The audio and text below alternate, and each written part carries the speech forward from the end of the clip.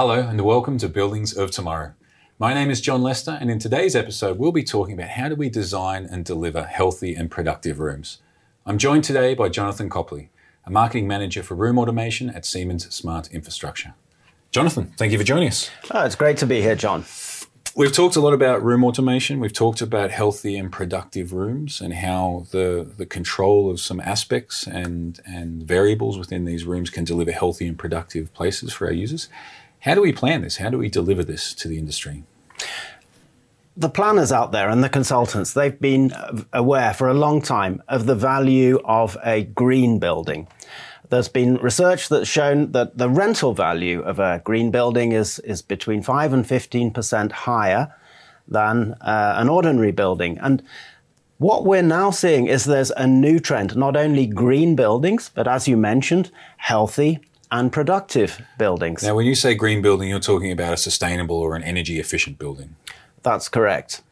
And there's a big trend in the market. You might call it the wellness trend. There are a number of institutes springing up, wellness institutes, well buildings institutes, and so on, that are looking at how to increase the health and productivity of people in buildings. And they began looking at things like putting in more plants, spaces to views to green outside the building, yoga at lunchtime, all sorts of great stuff like this.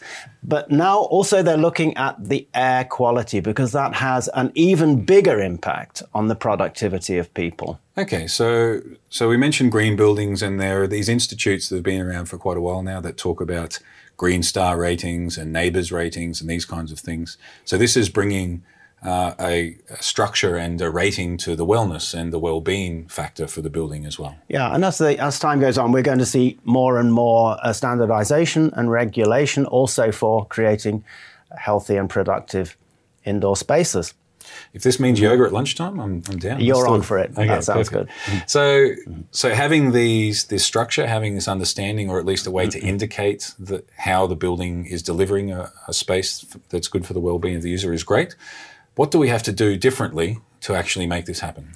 Well, let's begin by thinking about the parameters that you need to control to create a healthy and productive indoor space in a building. Now, we talk about CO2, carbon dioxide, VOCs, volatile organic compounds, humidity, and fine dust, air pollution.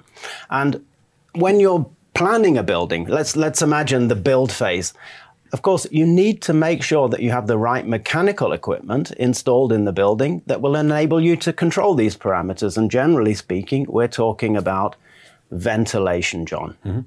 Ventilation systems. Right. So all of these parameters, we're talking about the air. So there has to be ways for us to control the humidity, to control the fine dust within the space, to control the VOCs, and to control the other parts, the CO2. So how do we go about this? What mechanical equipment is required? Okay, well, most modern buildings have some sort of ventilation system. They have an air handling unit that brings in fresh air and forces it around the building.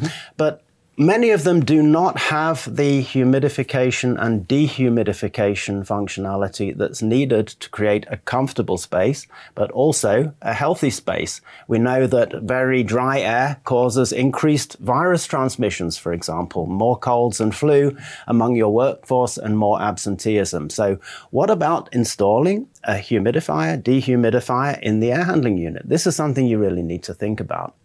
And depending on where we are located geographically, you need one, the other, or perhaps both, depending on how the climate is where you are.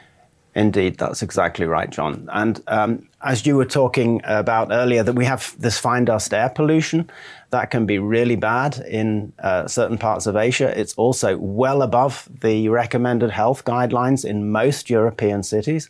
And there, as a first step, you want to monitor the levels in the buildings, which means having sensors for fine dust, maybe humidity and other parameters, and then considering what you could do about it.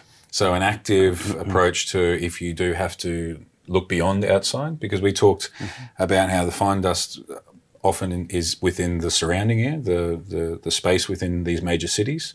So if inside you become, you find yourself in a situation with too much fine dust, perhaps pumping air from outside doesn't help the situation. It may even make it worse. So we have to have something we can do to change that situation. Yeah, it's a normal first step. If you measure the level of air pollution or air quality in your internal space and you find it's bad, a first step could be to improve the filtration in the air handling unit, put in better filters. Sometimes even that's not enough, and in that case you need to have an air purification system, room by room, an air purifier. It's often above the suspended ceiling, and this unit, it sucks bad air out and filters it in a very special way and pumps it back into the room.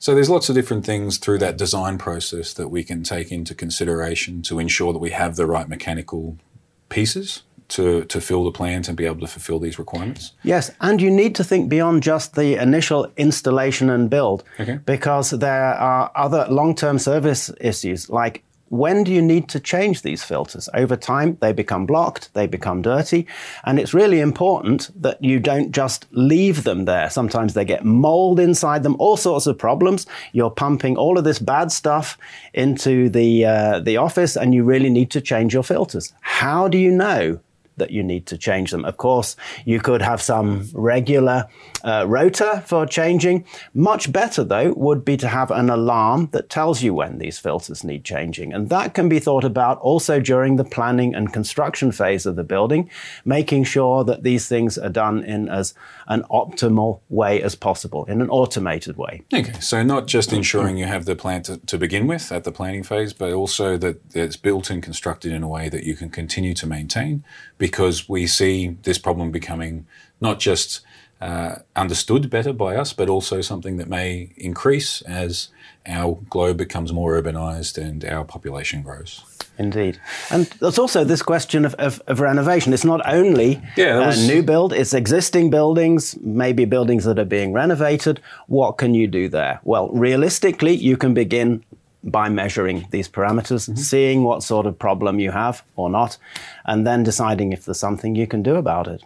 Yeah, and that was a really good point, because my question was, new buildings, this is great to understand better and to change and improve what we do, but for the thousands, hundreds of thousands of buildings that exist, there must be things that we can do today, simple things and more complex things to try and deliver this healthy and productive space. Yeah, it might even be as simple as showing the occupants of the building, maybe the children in the school classroom, that the air is bad, and saying to the teacher, hey, we've got to open the windows and ventilate. Could be something as simple as that. Okay, so we don't have to go all the way and install new mechanical plant and do everything. We can really start at the basics. Now that we understand better the impacts, start to understand the ventilation characteristics and the requirements to try and balance better this energy saving to healthy and productive spaces equation. Yeah, and thinking of all these things from the beginning, of course, has a much greater impact. Of course. Perfect. Thank you very much. Thank you, John.